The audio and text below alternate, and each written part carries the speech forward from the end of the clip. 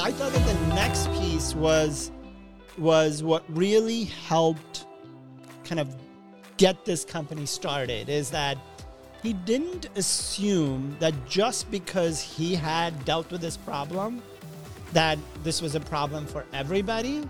Sure. And then whatever he noticed is the solution. So after we received all these files, and it was literally thousands and thousands of transactions, he just sat there and manually went through it. And we all did. We spent hours and hours manually doing it. And every single time that we did it, and we found something, we noted the case, the scenario, and then we started to build effectively like a history of when do these problems occur, and can we identify the pattern? Are we here with NIMESH SHAH from XQUIC? NIMESH, what's up? How are you? I am good. I am excellent. I love what you're doing with AI. So why don't you just real quickly tell me, what does your business do? So our business is a software company that effectively takes travel agent activity and reconciles it between the travel agent, like Booking.com, Expedia, Hotels.com, whatever folks are using, and the hotel itself. Right. So if I'm a Marriott and someone books on Hotels.com, money is getting lost. That's right. So we would say that more and more people are now going to third-party engines like Booking.com, like Agoda, Expedia. Of course, yeah.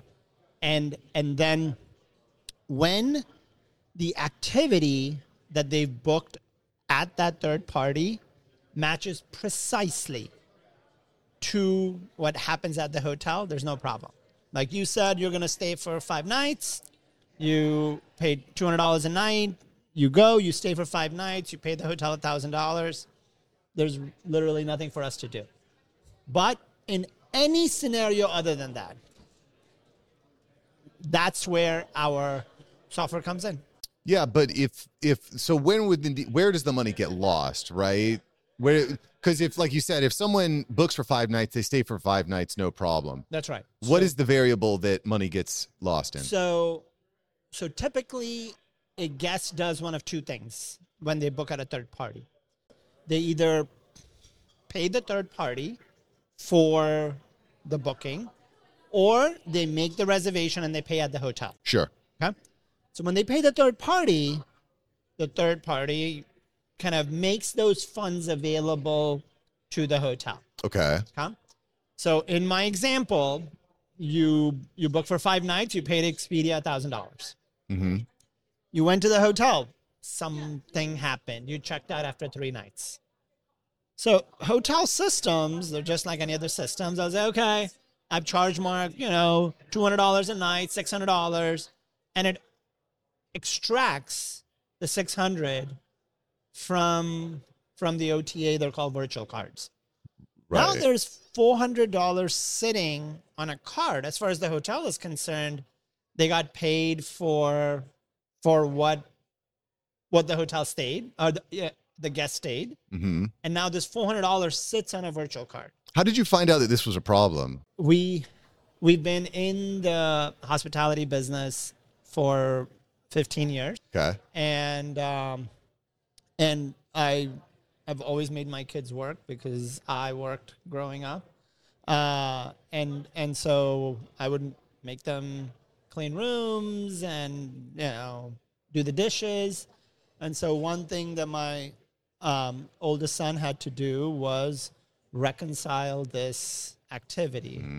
And the only way to do it right now is to go a reservation at a time. And if you have a lot of activity, then it takes hours. And by the time you get from the first reservation to the 434th reservation, accuracy drastically drops because 90% of them are fine. So you kind of start to, your eyes glaze over. You don't find the entire 10% that you're supposed to. And so he He said, you know what? I would rather not do this. I want to get out of doing work. And he built the very first version that solved this problem. And I think, when I look at AI and where that helps businesses, the best place to start is there. What's the laborious task? It's taking a ton of time. It's prone to error, human error, but you could just do it really quickly, really easily using a computer, using an automation or AI. So is it AI that you're actually using? How did he actually build this out? As things have gotten more and more automated, right? What I feel like we're doing is kind of trying to solve that last mile, right? You look at Amazon, they're not trying to figure out how to get the package out of what they're focused on now is that last mile, okay? And so from our standpoint, things are 80, 90% accurate. So we needed to find something that solved that last 10 to 20%. Okay. And when you're dealing with disparate systems, it effectively comes down to extracting a lot of volume of data and predicting these scenarios that would cause something to be out of whack. So that's the approach that he took is that, the very first time he had the idea, he went to a small number of hotels and pretended that he had a solution. So he actually sold it before he built it. Yeah. So I like that. Yeah. So he said, "Hey, I've solved this. Do you want me to double check some work from your previous months that was already done?" The first step was to figure out, would people be interested? The second was, would they send the data? Not everybody's comfortable sending data. I can be like, yeah, I'll double check your bank statement. Send me your bank statement. Right. I'm not going to do it. He found 100% of the people he reached out to sent it. Wow. So there was definite interest. And then the next thing is now all these guys expected something back, right? I got to say that I just want to stay on that for just a moment, Nimesh, because I think that is absolutely vital for an entrepreneurial journey, is making sure that there's actually a market there. Because it's really easy, I think, as a business owner to get married to an idea and then double down and triple down and quadruple down. And before you know it, you've wasted tons of time, tons of money, and the idea is just not there. You know what I mean? Yeah, did you tell him to do that? Nope. He figured that out intuitively. Yeah. So I think he was just following kind of what seemed like a natural thing to do. That's really smart. Before I spend all this time and energy, I just want to make sure that people actually value it. Yeah. And then I thought that the next piece was what really helped kind of get this company started, is that he didn't assume that just because he had dealt with this problem, that this was a problem for everybody. Sure. And then whatever he noticed is the solution. So after we received all these files, and it was literally thousands and thousands of transactions, he just sat there and manually went through it. And we all did. We spent hours and hours manually doing it. And every single time that we did it, and we found something, we noted the case, the scenario, and then we started to build effectively like a history of when do these problems occur, and can we identify the pattern? So you worked on it manually. So you were kind of like, you were bootstrapping it, so to speak. You were manually doing it. So how did it go from manual to automated? So once we figured out the most common set of reasons why something gets missed. Because you have all the data now. It's not just your hotel, it's dozens. It's a lot of hotels, and it was literally, I think, 4,000 or 5,000 individual reservations. So then we knew that, in 21% of the cases, it's when somebody checks out early or they check in late. And based on that, Niam built, he wrote a 7-page algorithm, and now it's much broader than that. And that is what drove the logic for the software. It's basically took all these scenarios we had discovered and then just said the moment data comes in from these multiple systems, run all these scenarios to see whether or not it's cool. The other reason I liked it, and one of the reasons I wanted to kind of bring you on here, is it's kind of Alex Hormozy's style of make an offer so good people feel stupid saying no. He's like, we'll pay for ourselves. Just let us get into your books. We're going to save you a ton of time. We're going to reduce your admin costs. We're going to actually pay you. By hiring us, we pay you. That's like genius. Yep. So, and we started with a flat fee model, right? And we said, look, let's just make it so cheap that every hotel wants to sign up.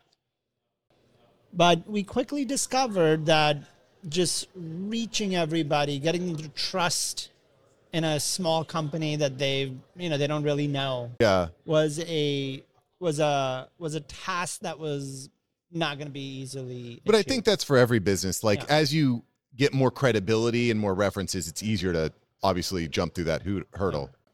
And then we then moved to a percentage of savings model at that point. Super cool.